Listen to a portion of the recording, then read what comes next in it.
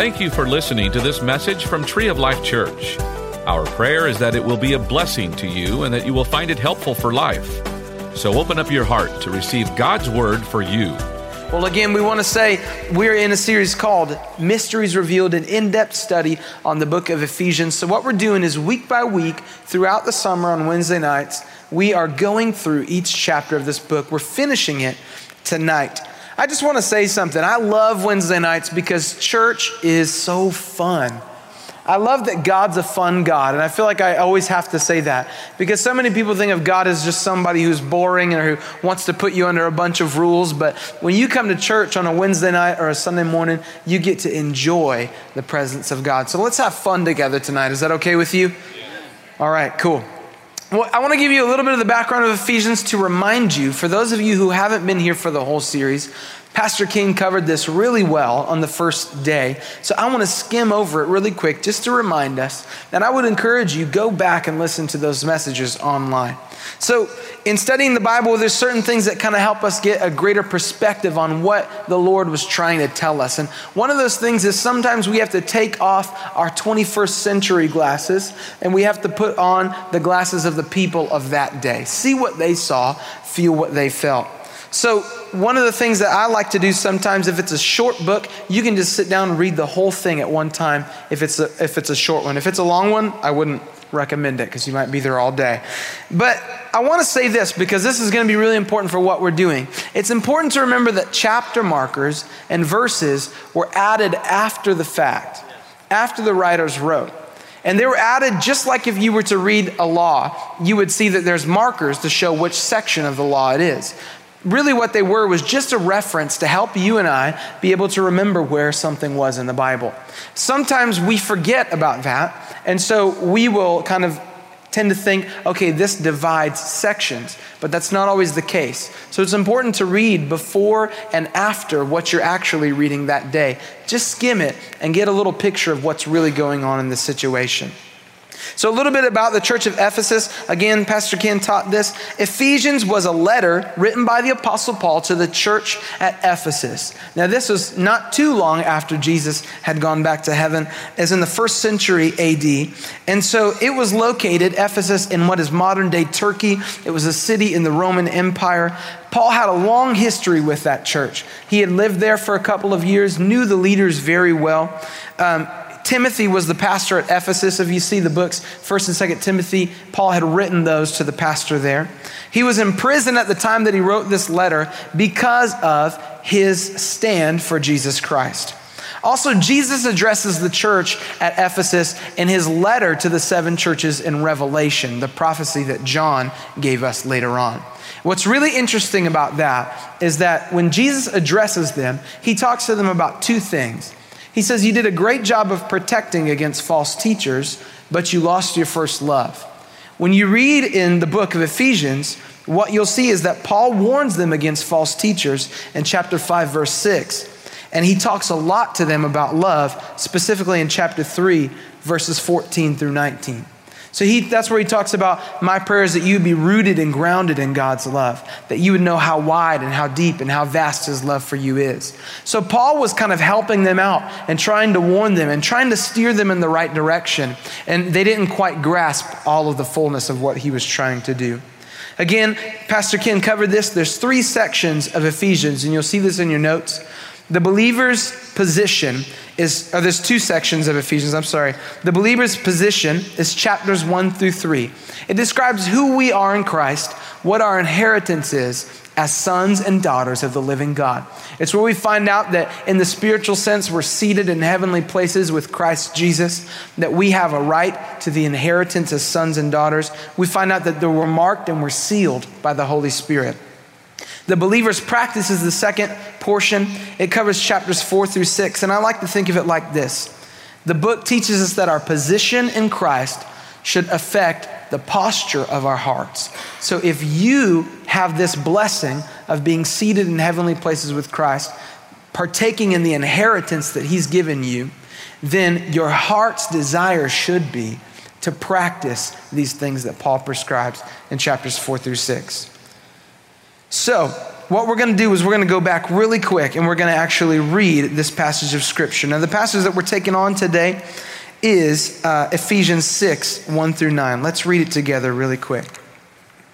So it says this, children, obey your parents because you belong to the Lord. And all the parents said, Amen. Clean your room. For this is the right thing to do.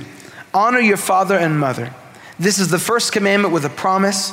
If you honor your father and mother, things will go well with you and you'll have a long life on the earth. Fathers, do not provoke your children to anger by the way you treat them. Rather, bring them up with the discipline and instruction that comes from the Lord. Slaves, obey your earthly masters with deep respect and fear. Serve them sincerely as you would serve Christ. Try to please them all the time, not just when they're watching you. As slaves of Christ, do the will of God with all your heart. Work with enthusiasm as though you're working for the Lord rather than for people. Remember that the Lord will reward each one of us for the good we do, whether we're slaves or free. Now, masters, treat your slaves in the same way. Don't threaten them. Remember, you both have the same master in heaven, and he has no favorites. So the purpose of this passage is really interesting. Ephesians 6, 1 through 9. Remember we talked about chapters. Ephesians 6, 1 through 9 is part of a larger passage that's divided by a chapter. And it really starts in about Ephesians 5:21 or 5:22. And Pastor Don covered this the other day when he talked about godly marriages and the godly order of marriages.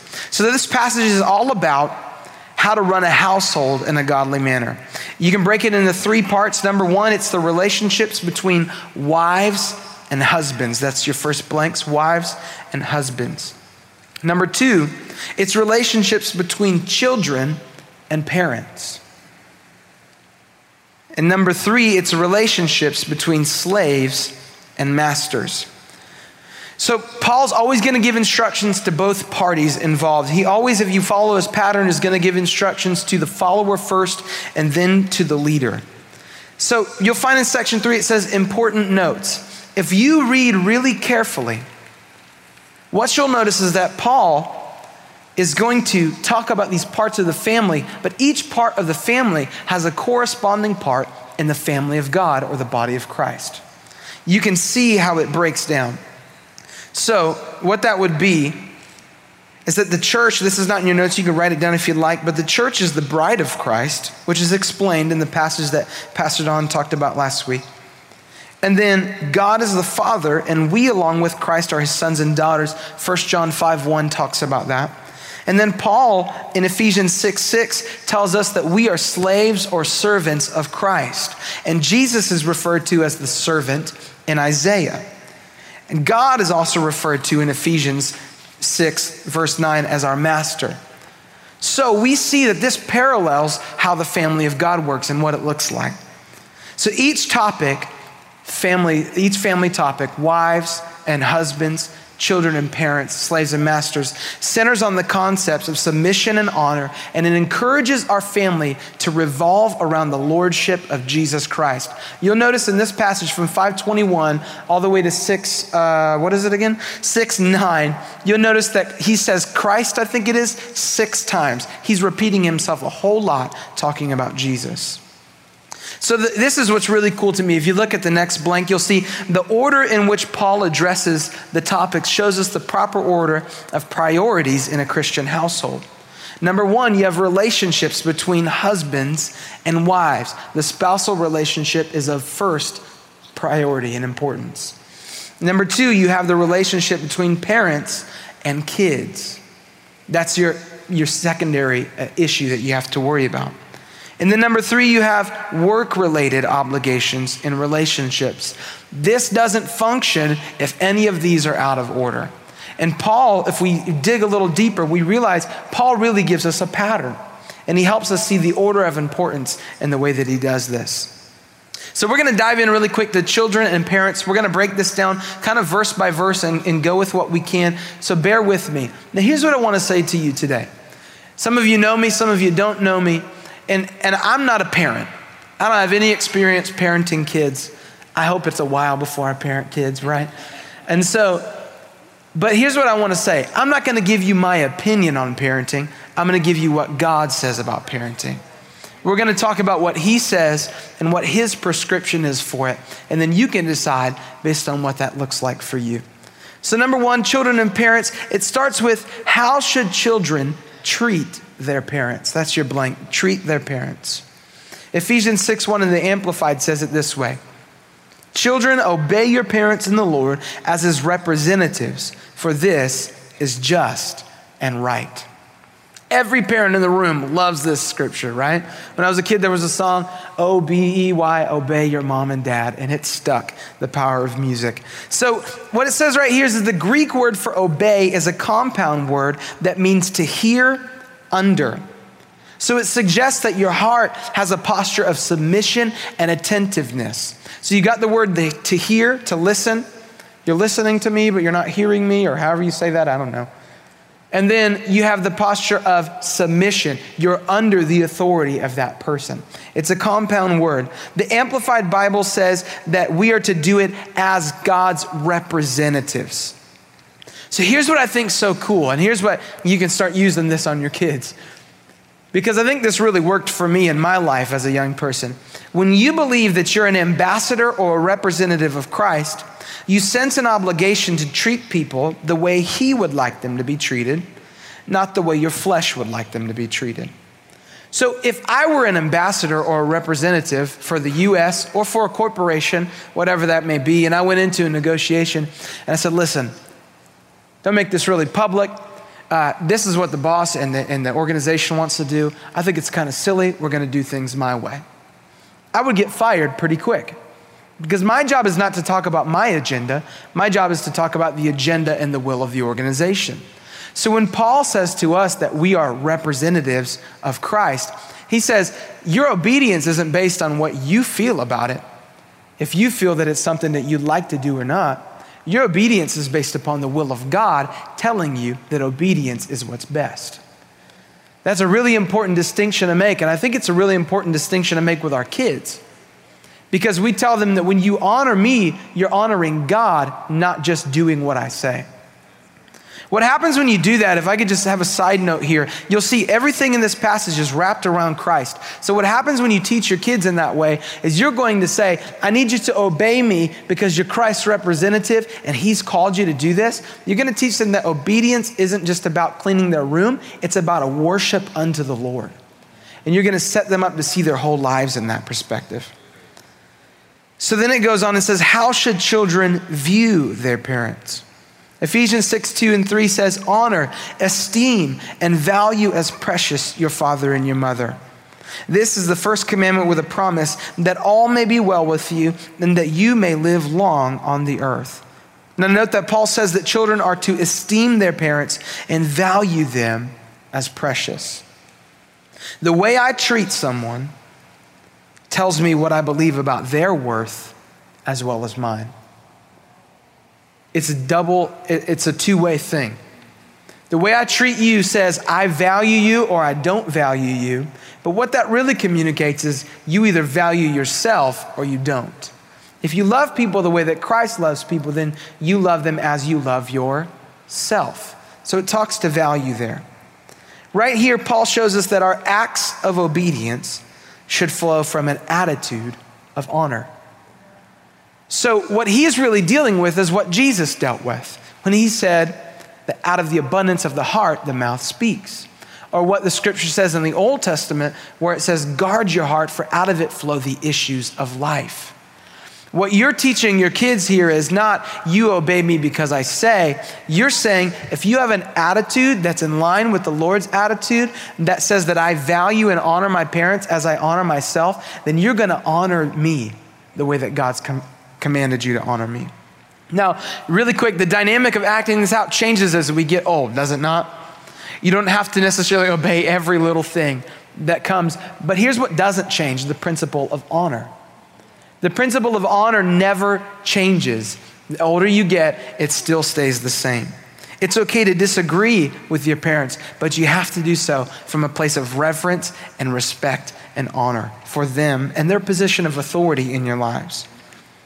You know what I think about is a lot of people would say, well, what if my parents don't seem worthy of honor? What if my parents have completely disrespected and dishonored me, perhaps even for the course of your life? That's a valid question. And number one, I think the most important thing to say is I'm sorry that that's happened to you because you didn't deserve that and you didn't earn that and it wasn't your fault. But what you have to see is no matter how abusive or how rude or how neglectful anybody's been to you, it doesn't change their value in Christ. See, we're not called to treat people based on the way they've treated us, but on the way that we'd want to be treated. The primary reason for honoring our parents is that it honors God. See, when it says we're to honor the Lord, honor our parents and the Lord as his representatives, for this is just and right. If we actually look at that word, the word right in that verse can be interpreted to mean that it's not just the appropriate thing to do, but it's the righteous thing to do. It's the holy thing to do. I would say it maybe that way. Honor doesn't mean we totally agree with people. It simply means that we treat them as valuable. I'd like to make a point here, and it's something that the Lord's been showing me lately, is to show people the same grace that God's given me. And it's not a very fun point to learn, if you want me to be honest with you. But here's the thing.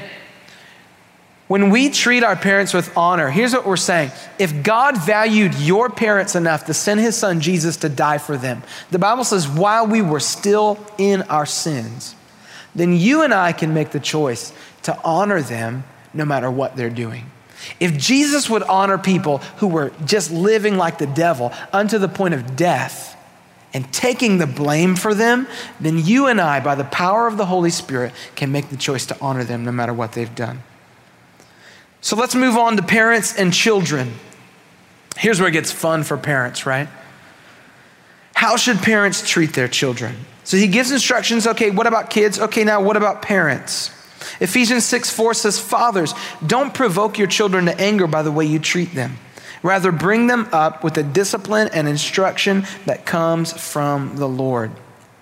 I love this part. This part's so fun for me. The Greek word for provoke means to rouse to wrath or to exasperate. Have you ever felt that way? Like somebody expected so much of you that it was impossible and you just felt exasperated with what they were expecting? Anybody been there? Here's my question for you, and this is a really good analogy, I hope. If you don't like it, then throw something at me. So I just totally threw myself off of that one, sorry.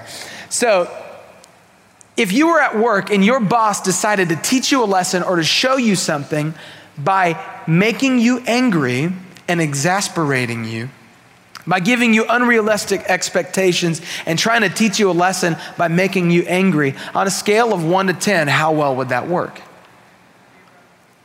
So Paul is saying the exact same thing here. He's saying, listen, it's not gonna work for you to try to frustrate your kids with an expectation of perfection. It's never gonna happen.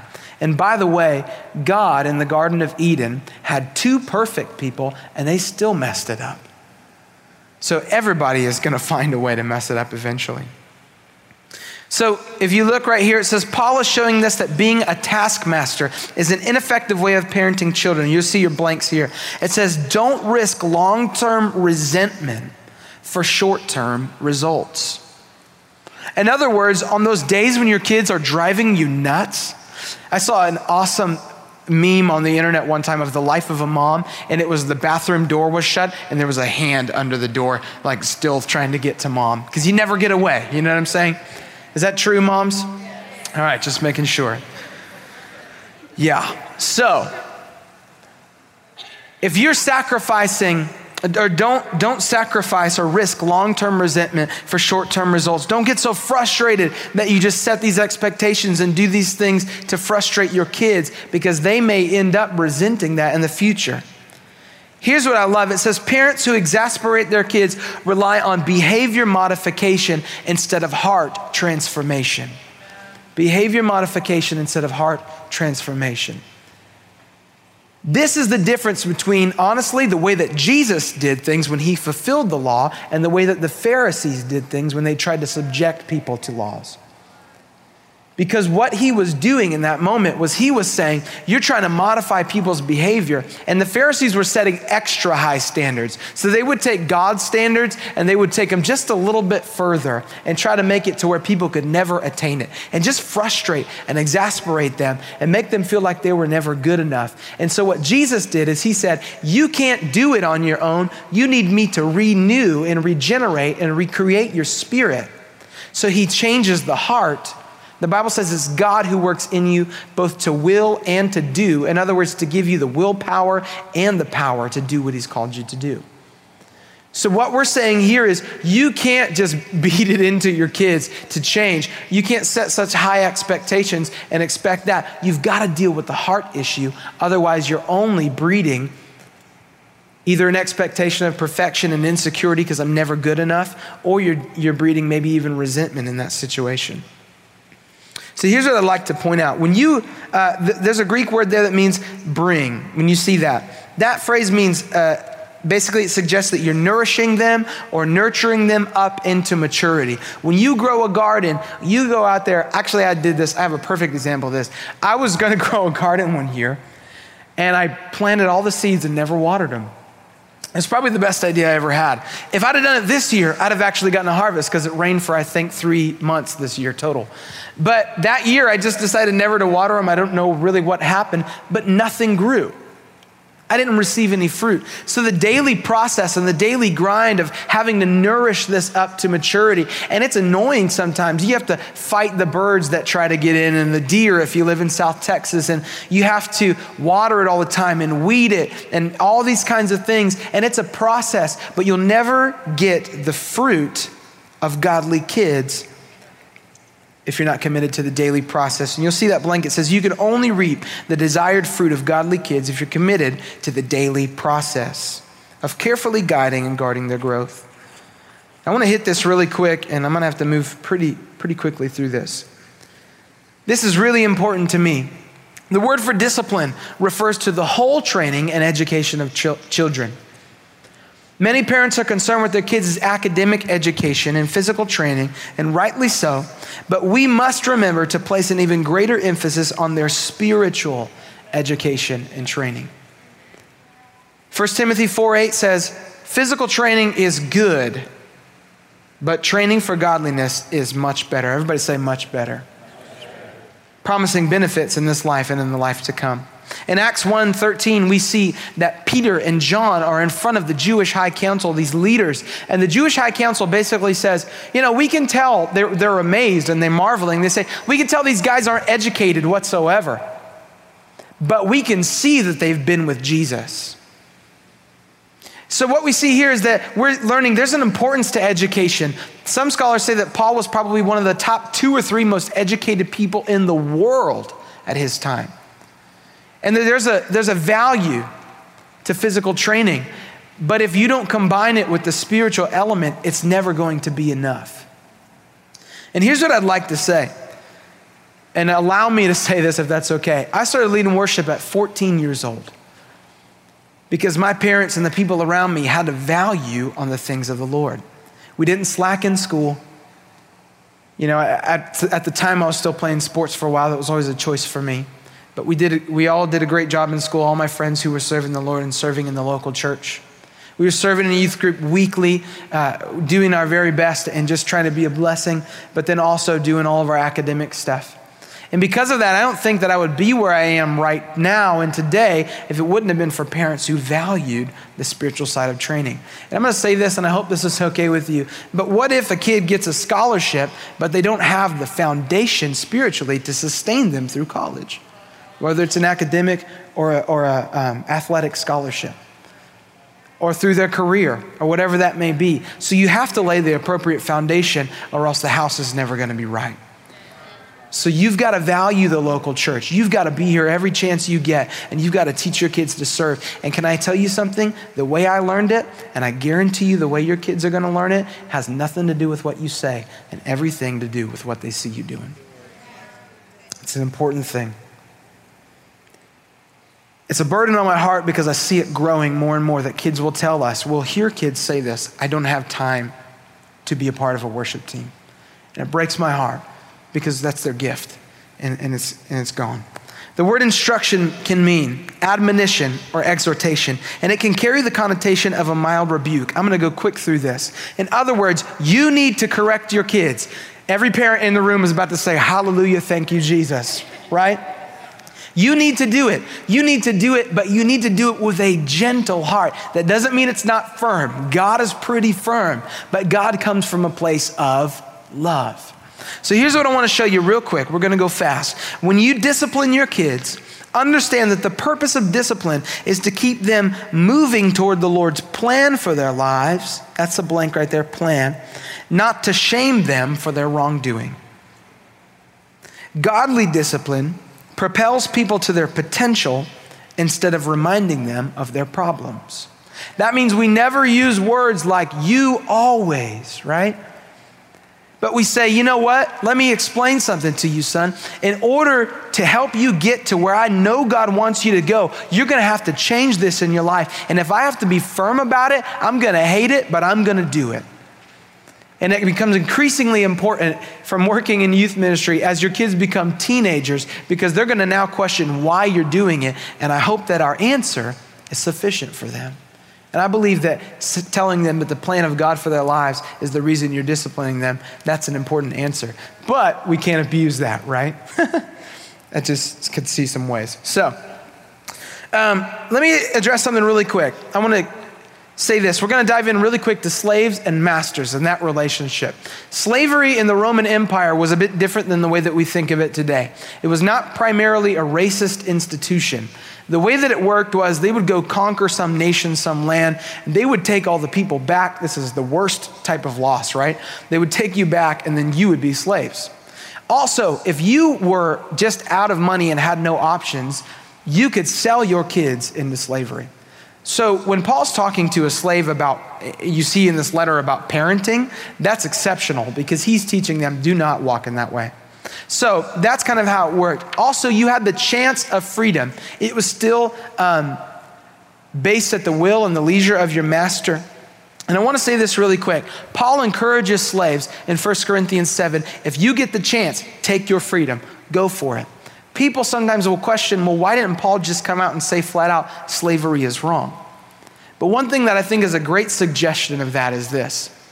Paul preached ideals to masters and to slaves that if you were to really carry them through, you couldn't in your conscience be able to defend slavery. So what Paul was really smart in doing is he infiltrated people. He didn't have to come out and just say, don't do this. He's sitting in a prison cell in the Roman Empire, which is built on slavery. So what he did is he said really cleverly, everybody is equal. And when he did that, he leveled the playing field. So now wheels start turning in slave masters' minds. Is it right for me? This is all my opinion right here, but is it right for me then to be able to own these slaves? It's a really smart method if you think of it in that way. So really quick, slaves and masters. It says, slaves, obey your earthly masters with respect and fear, with sincerity of heart, just as you'd obey Christ. Obey them not only to win their favor when their eyes on you, but as slaves of Christ doing the will of God from your heart. Serve wholeheartedly, as if you were serving the Lord, not people, because you know that the Lord will reward you, each one of you, for whatever good they do, whether they're slave or free. It's worth noting that Paul specifically says earthly masters, masters according to the flesh. They don't own your spirit. They don't own your soul. All they're doing is using your earth suit for now.